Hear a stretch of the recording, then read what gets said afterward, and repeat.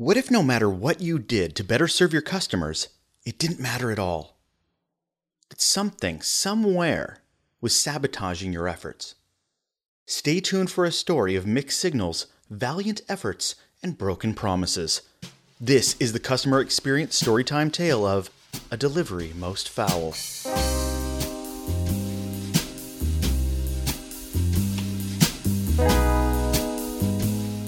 The Upsell presents CX Storytime, tales of building and breaking your customer relationships. I'm your host and storyteller, Russell Lawliker. What you're about to hear is a true story. A story that happens to you, a story that happens to me, a story that happens and we can learn from to build better relationships with our customers. And so it begins. David and Anna had just moved in together. It was a big milestone in their relationship, as they had been dating for 2.5 years, and this felt like the next best logical step. To really solidify their common law coupling, the decisions now needed to be about what to fill their joint apartment with.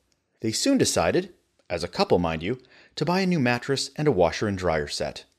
Very domestic. Both of which, conveniently, were also available at one of their local department stores. It wasn't a place either had been to before. Previously, their standards were really around having a tight budget and sticking to stores that were named in Swedish. However, this was a place that had been recommended by their trusted friends and family, so it was very soon at the top of their list. So on a warm Saturday afternoon, they made their way there, optimistic that they could get everything they needed in one relatively short visit.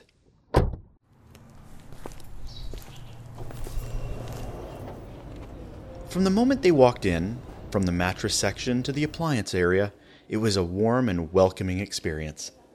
While browsing the mattresses, a salesperson would pop in and out of the discussions David and Anna were having, just available enough to answer questions and offer advice without feeling like it was hovering, eavesdropping, or pushy.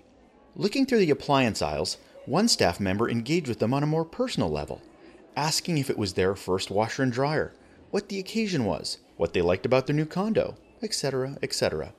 It actually felt genuine and not salesy. In a nutshell, the experience was a great one. They left having happily bought everything on their list. Queen-size mattress? Check. Washer? Check. Dryer? Check. And while David and Anna were having their enjoyable exchange at the department store, a bout of bonus good news. The washer and dryer would be delivered with the mattress. This couldn't get any better. The experience was so good, David and Anna even talked about the next time they could come back.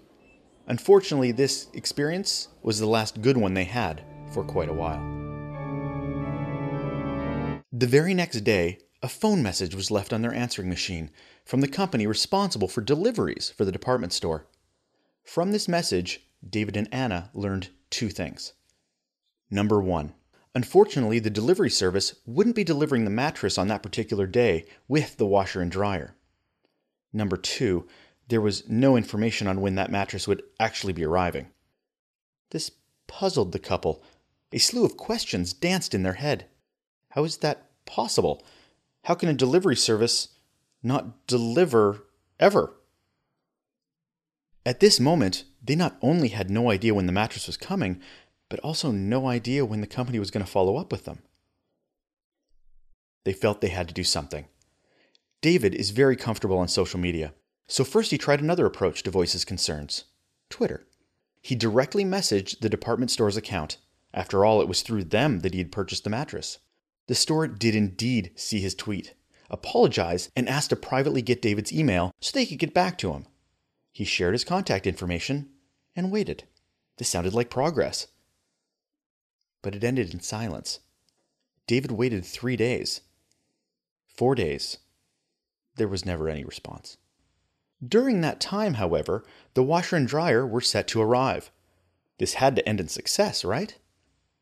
Scheduled to arrive between 5 and 9 p.m., Anna just missed the notification phone call at 5:55 by about 10 minutes. The delivery vehicle had come and gone. When she asked if the delivery could happen later in the evening, as they were still working for the next 3 hours, the customer service agent simply replied, "We don't do that."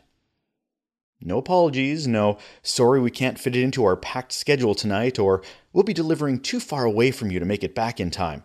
Just a blunt, "We don't do that." However, this didn't end in bad news. The washer and dryer did arrive the next day. The mattress, however, was still MIA. David felt he needed to tell his story, his frustration. So he sat down at his computer and wrote a blog about the experience. This blog was also noticed by the department store, and they took action. Tweeting to David, they said, "How can we help you be more satisfied with your experience?" David's response was, "If you've read my blog, satisfied might be hard to come by at this point. We'll see. At the very least, I'll get another blog post out of it."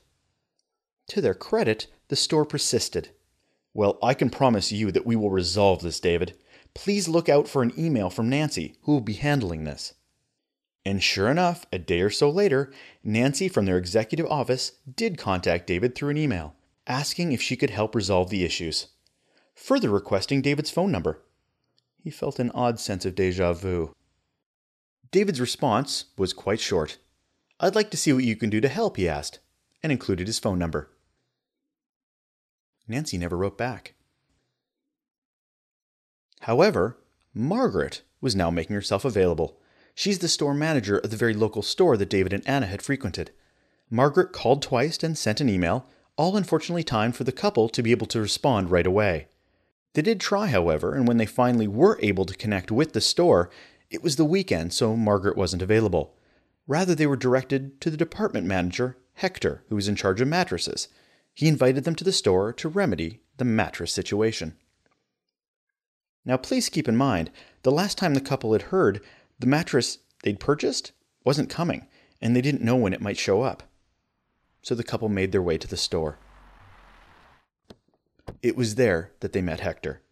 He apologized immediately for the delivery issues, explaining that the mattresses had been, air quotes, lost, and then offered an option of 2 other mattresses. They were similar in size and style, but also better than the one that they had purchased previously. Also, without prompting, Hector shared some more information, reassuring them that these mattresses were in the local warehouse and not back east. This was an interesting point to make, as this was the first time the couple had been given any kind of explanation about the failed delivery service. They had had no idea where the issue was before, and still weren't sure why this was a valid explanation. After mulling around the 2 options between them, David and Anna made their choice, which also included this free gift that they'd been exclusively offered with their original mattress. After a bit of in-store waiting and some paperwork for the exchanged product, a new day and time for delivery was made. A week later, the mattress arrived, as agreed upon.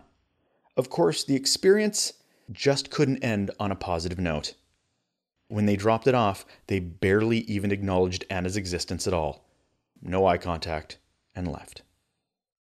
So as David and Anna finally lay on their new mattress, listening to the whir of the in-use washing machine, all they could remember was the fight that they had endured just to get what they had paid for. And that ends the tale of a delivery most foul.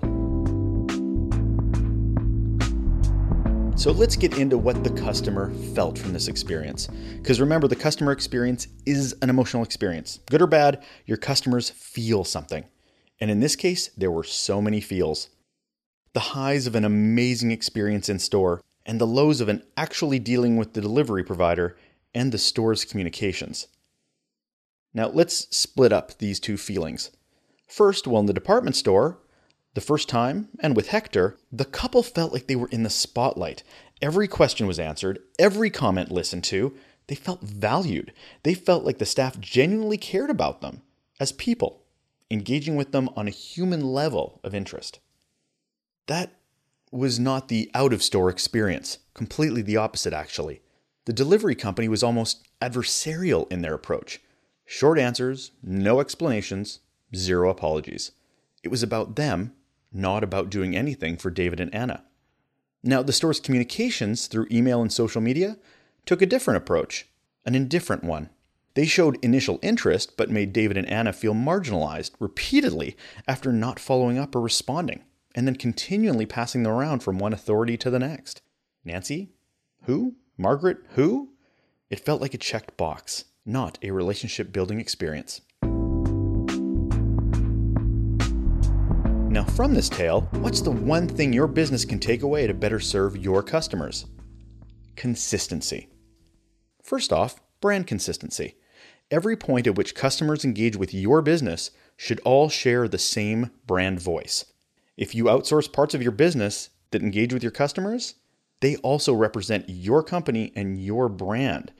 Make sure that if your brand is helpful, courteous, kind, friendly, that all parts of your business is properly representing you. Secondly, service consistency. Make sure all aspects of your business provide the same level of service. Social media, email, in person, on the phone, all of it. If you provide amazing service in one area, but fail in others, it's the failures your customers will remember the most. Establish expectations for all platforms and stick to them. And finally, the consistency of feeling valued as an employee. Your employees need to feel and know that their service efforts matter and aren't being just undone by somebody else. In this very story, after David returned to the store once his blog had gotten out into the world, one of the sales reps actually pulled him aside and thanked him for writing the blog, the very blog that actually bashed the company.